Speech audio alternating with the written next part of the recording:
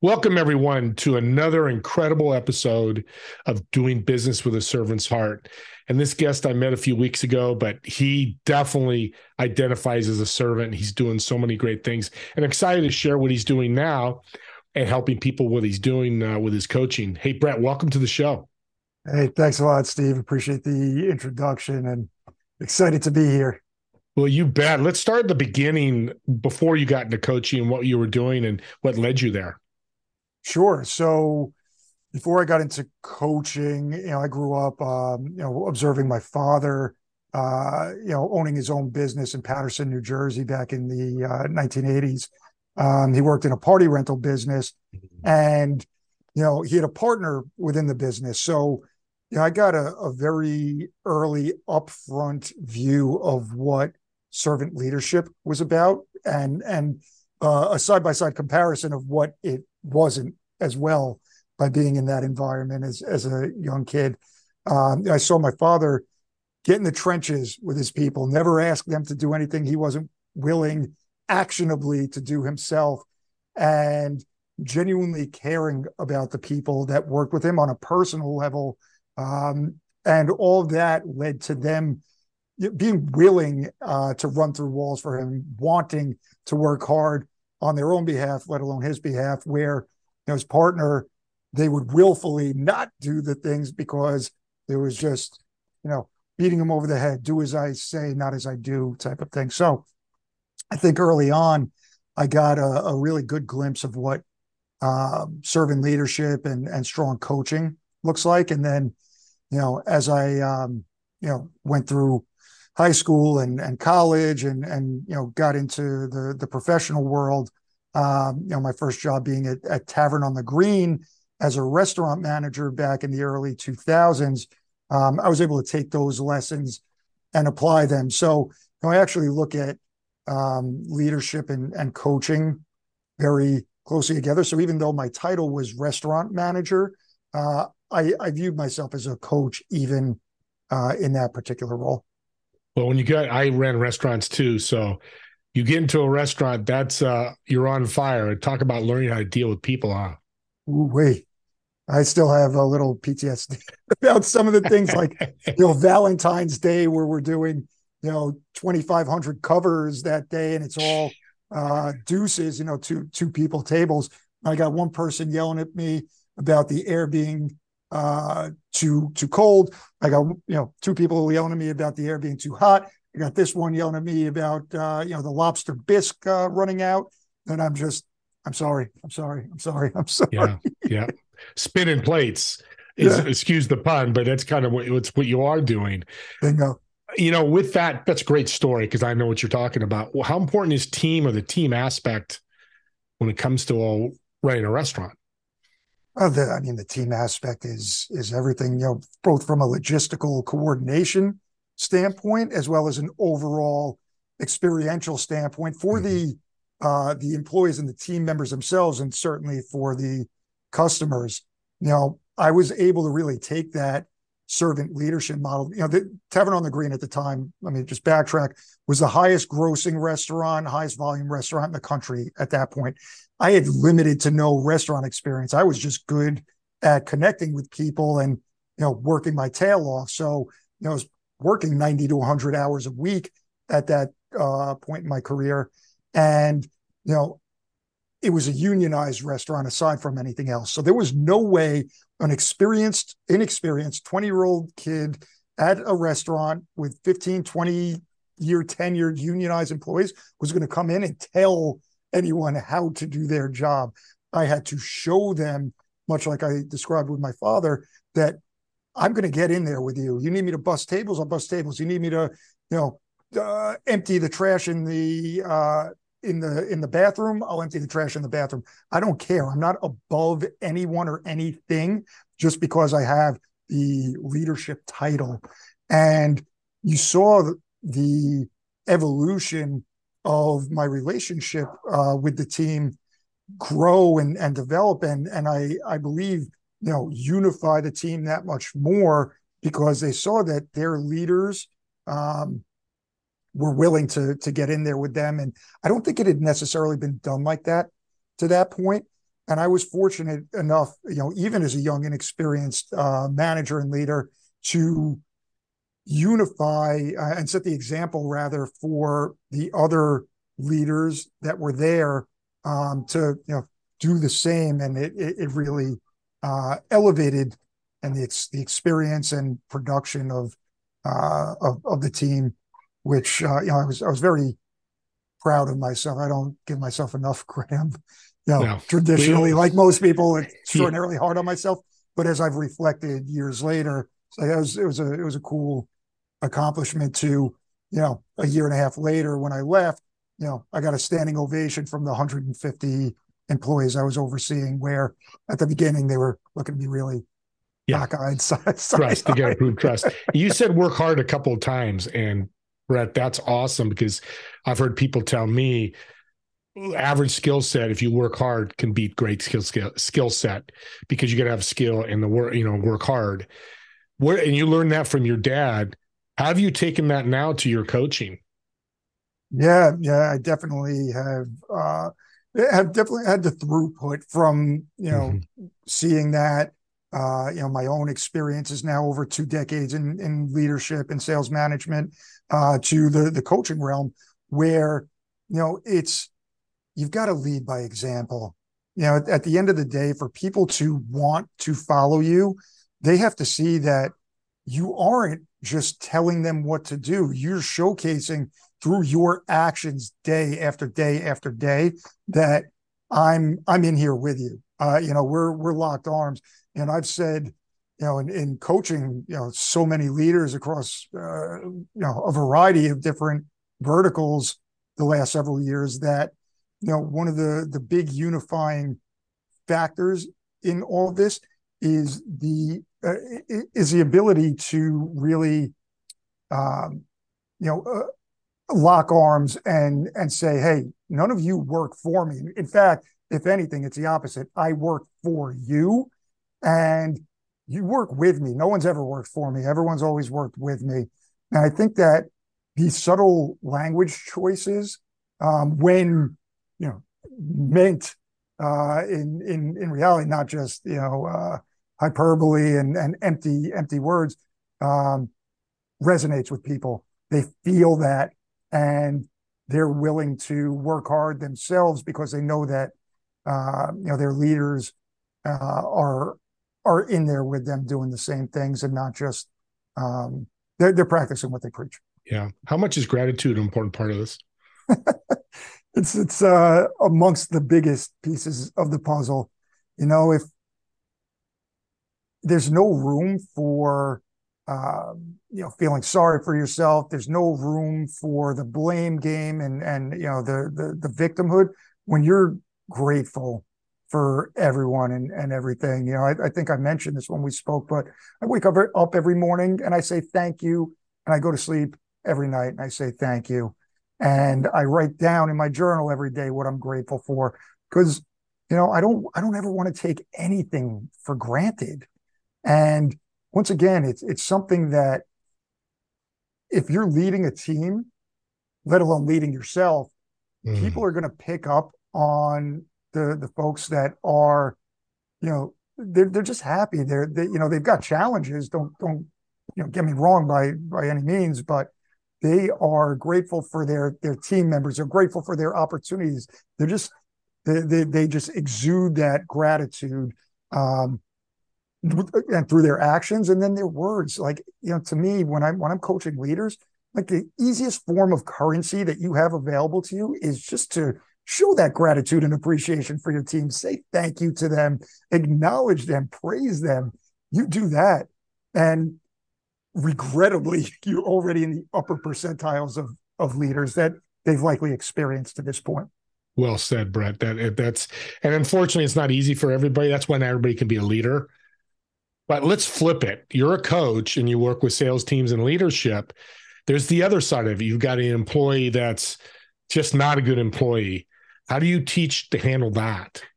Yeah, it's a topic that comes up regularly. I was actually on a call right before this, and we were talking about this subject. How do you hold people accountable to doing the things that are in their best interest to do that are going to lead to success. So, when you've got those individuals, I always coach my leaders to make sure you know the person. You know what makes them tick. You know what gets them jazzed up on a personal level. You know what brings them to the office or wherever they work on a day-to-day basis. And, when they're looking to make money, what they want to do with that money, what it's going to mean for their life, their family's life, et cetera. So peeling back the layers of the onion on a person by person basis, rather than taking an overgeneralized approach to problem solving is a real starting point with all this. Because when you know the individuals on your team, those nuances, and you've been vulnerable yourself and shown I'm not perfect, here's some of my challenges and here's how I've overcome them, and showing an active interest in them on a personal level, it becomes much easier to have the difficult conversations with those folks, because they know you care, and you're coming from a place of just trying to help them do all the things that they said they were going to do. And that's again a big piece of the puzzle is really identifying the people whose actions and words are not congruent, and nipping that in the bud early and often by having direct conversations. Hey, you said you want to do X, Y, and Z. What's holding you back? What can I do to help you get there? And documenting those things, having a really clear cut. All right, what's going well? How can we leverage it for additional success? Where are your areas of opportunity? What are you actively doing to address them? What do you need from me to help you in any of this? Here are my expectations of you. And having that be progressive month over month, quarter over quarter. And if you're noticing that, the actions aren't matching the words, progressively escalating the conversation to be like, hey, listen, I want you to win. You've said you want to win. You've said you understand how doing these things, these actions, these behaviors will lead to you winning, yet you're not doing them. If you're not willing to do those things on a long enough timeline, I'm unfortunately going to have to find people that will. Again, I want it to be you. What do you need from me to make that happen?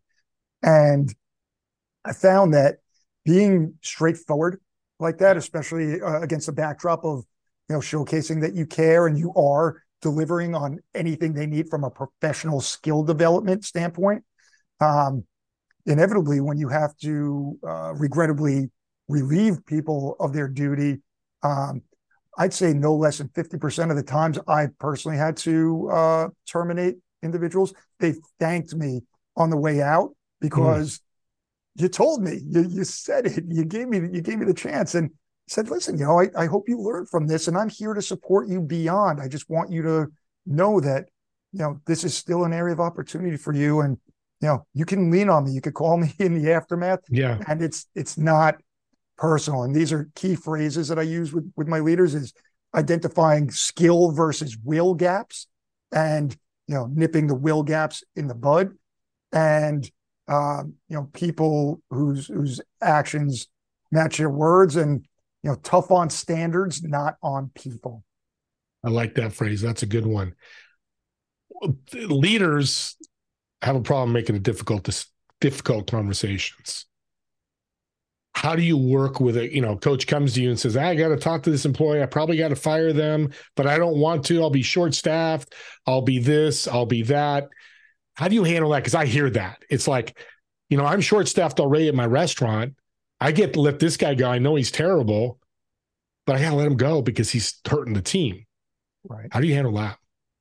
You have to. It's short-term pain for long-term gain. It's because what happens, bad festers, and bad spreads quicker than good, regrettably. Yeah. So it's this not so hidden cost of keeping someone on there just to have the body, because they're not just negatively impacting themselves, they're negatively impacting the person to the left, to the right of them, because oftentimes those are the same folks that are blaming everyone but themselves for why they're not having success.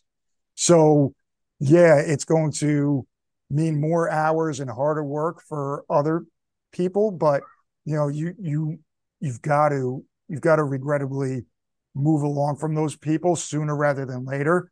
And I see people hang on way past their expiration date for that reason. And I can't recall of any time where I've seen that working out favorably for anyone involved. And even the person who's in that position, if they're that unhappy and they're griping about these things regularly and their actions aren't going to match their words, then helping them find whatever it is that will do that with them.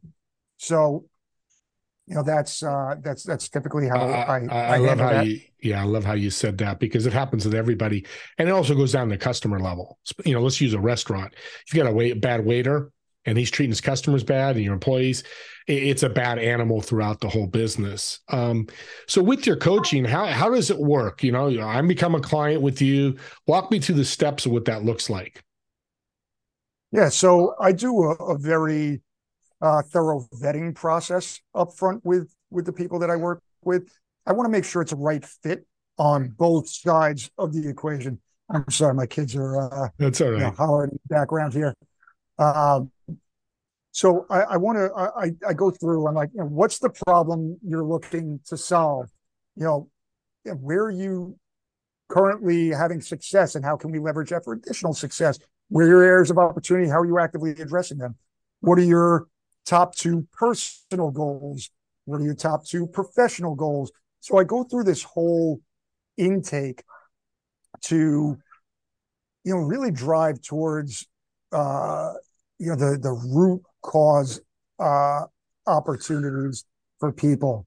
I want to know as much information up front, because then I can customize the approach thereafter. I standardize it from the intake perspective, and then I customize it thereafter based off of the responses that I get from them. And, I found that in certain cases, I've had to turn away people because it wasn't the right fit. I could just sense from their answers that they weren't willing, there's that word again, willing to put in the work. They're just looking for the quick solve, the magic bullet. And that's not how I do things. So I get these answers, and then we start meeting on a weekly basis to have a progressive dialogue. So I don't leave any session without some sort of actionable takeaway for them to have. I'm sorry, Steve.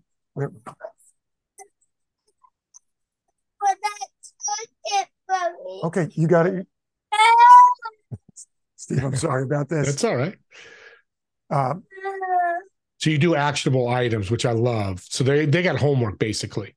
Yeah, because I've invested quite a bit of time, money, and resources into my own coaching and personal development. And the big distinction for me has always been, there's something actionable for you to do, because otherwise it's just conceptual, and knowledge isn't power. Applied knowledge is power. So we're having these conversations, and every single time there's 1, 2, depending on who it is and what they're trying to accomplish, 3 at most actionable things for them to do between this week and next week that I'm going to hold them accountable to. I'm not going to let you get away with investing your hard-earned money into working with me and then not doing the work that is going to lead to the results that you're paying me to help you accomplish. And I take a lot of pride in that. And like I said, I've had to, turn away clients, and I've also had to let go of clients in certain cases, as probably holding on to them past the expiration date, because I care a lot and I want it for them, and they say they want it. So I believe them until they showcase that, they're not quite there yet in the willingness to put in the work that's going to lead to those successful outcomes. And a good servant has that mindset. It's going to benefit both of us if I let them go, whether it's an employee, your client, or the client doesn't fit. I really want to work with you, Brett. Steve, let's find you somebody else. I know you do that, which again is a servant mentality. It's like, hey, I'm not a good fit, but I think you need to talk to this guy or this gal. And it's so important that it's hard to do. Yeah. but it's got to be done. It's taken me a while to evolve into that. I'm very empathetic, and I believe people when they speak, and sometimes to my own detriment over the course of my life and career. But I'd rather operate with a just an empathetic mindset, or just empathy as the leader here, because I do care, and I find that because I care, people are willing to uh, open up to me quickly and give me the information that I need to best help them get out of their own way, which is typically what the issue is with most Yeah. people. Yeah. It's self-inflicted. Clearly there's external challenges and strategy that needs to be applied to go in particular directions of achievement. But more often than not, it's the self-limiting beliefs and self-imposed obstacles that once we tackle those and break those down, that it just frees people up to fly and move much more quickly and linearly towards the strategic objective. What is your why? My why is I want to make a difference in every single interaction I ever have, because it's something that lights up my soul. I love seeing people win. I want as deeply as humanly possible to see everyone win, everyone to be happy, everyone to be successful. And it's tough reconciling that at times, because I know it's not realistic per se, but that doesn't stop me from wanting that to be the case, and doing everything I can in my power to make that be the case. I journal every single day, and as part of my journaling, one of the things that I've written down now for 2 years straight is treat everyone you come in contact with as though they're the most important person in the world. And I live that way, because why not? Why the hell not? And it can be something as easy as eye contact and a smile. It Yep. can be, hey, I love your shirt. It can be as in depth as the coaching and consulting and all of that, the speaking engagements on a broader scale. But I want to leave people feeling better about themselves after having interacted with me or consumed any content that I have than they did walking into that. I love it. You're definitely a servant, and I appreciate you. God bless you for what you're doing. You've put a lot of nuggets out there. I'm sure people want to reach out to you. How can they reach out to you? You can go to my website, at Knopf Knows Solutions. I'm on social media at Knopf Knows on Instagram, Brett Knopf at LinkedIn. Carrier pigeon, smoke signal, whatever you got to do. Just throw up the sign, and I will be there. But like you said, anyone that just wants to have a conversation really about anything, I'm always game. Well, I'm going to add to it because I'm going to do something crazy here. So, audience, the first two people that reach out to Brett, they can buy. I'm going to give them a gift. I am going to send them a gift, because that's how important it is for people to meet with you. And it doesn't have to be a sale. If you just reach out to them to do a discovery call or ask a question, I want people to reach out to Brett, because you're doing good things. Your whole show today was about serving. And that's what we're all about. I love that. So Brett will reach out to me when somebody mentions the show, and then I'll get you guys a gift. And don't be shy. And if I've sent gifts out, still reach out to him. I want 100 people to reach out. I want his calendar full, because he said he wants to help people. We're going to give him people to help. I love it. I appreciate that. Oh, you're so welcome. I loved having you on the show. Thank you for being on. Can I ask a favor? By all means. Can you leave my audience one piece of advice, something maybe I've not talked about that's helped you in your great journey? Yeah, by all means. I've had the same piece of advice for an extended period of time here, and it served myself and others really well. And that's number one, identify in as much detail as possible what you want to do in your life and business. I mean, hyper specificity along those lines. Number two, identify the people that are doing that at an elite level. And if you can gain one-on-one access to them, where it's affordable or just anything, do that so you can have direct actionable feedback to utilize. If not, there's varying different ways to see and hear what elite performers are doing, whether it's books or great podcasts like this, or small group coaching or whatever the case may be. But follow success leaves clues. And if you've clearly identified what you want to do and who's doing it at a high level, take it, emulate it, gather those data points. And whether it works for you or doesn't work for you is almost secondary. You just get in the arena and you get that data and that feedback from taking action, and you're going to start to put the puzzle pieces together. And to me, that's the most linear route to having success in any area, rather than trying to figure it all out yourself.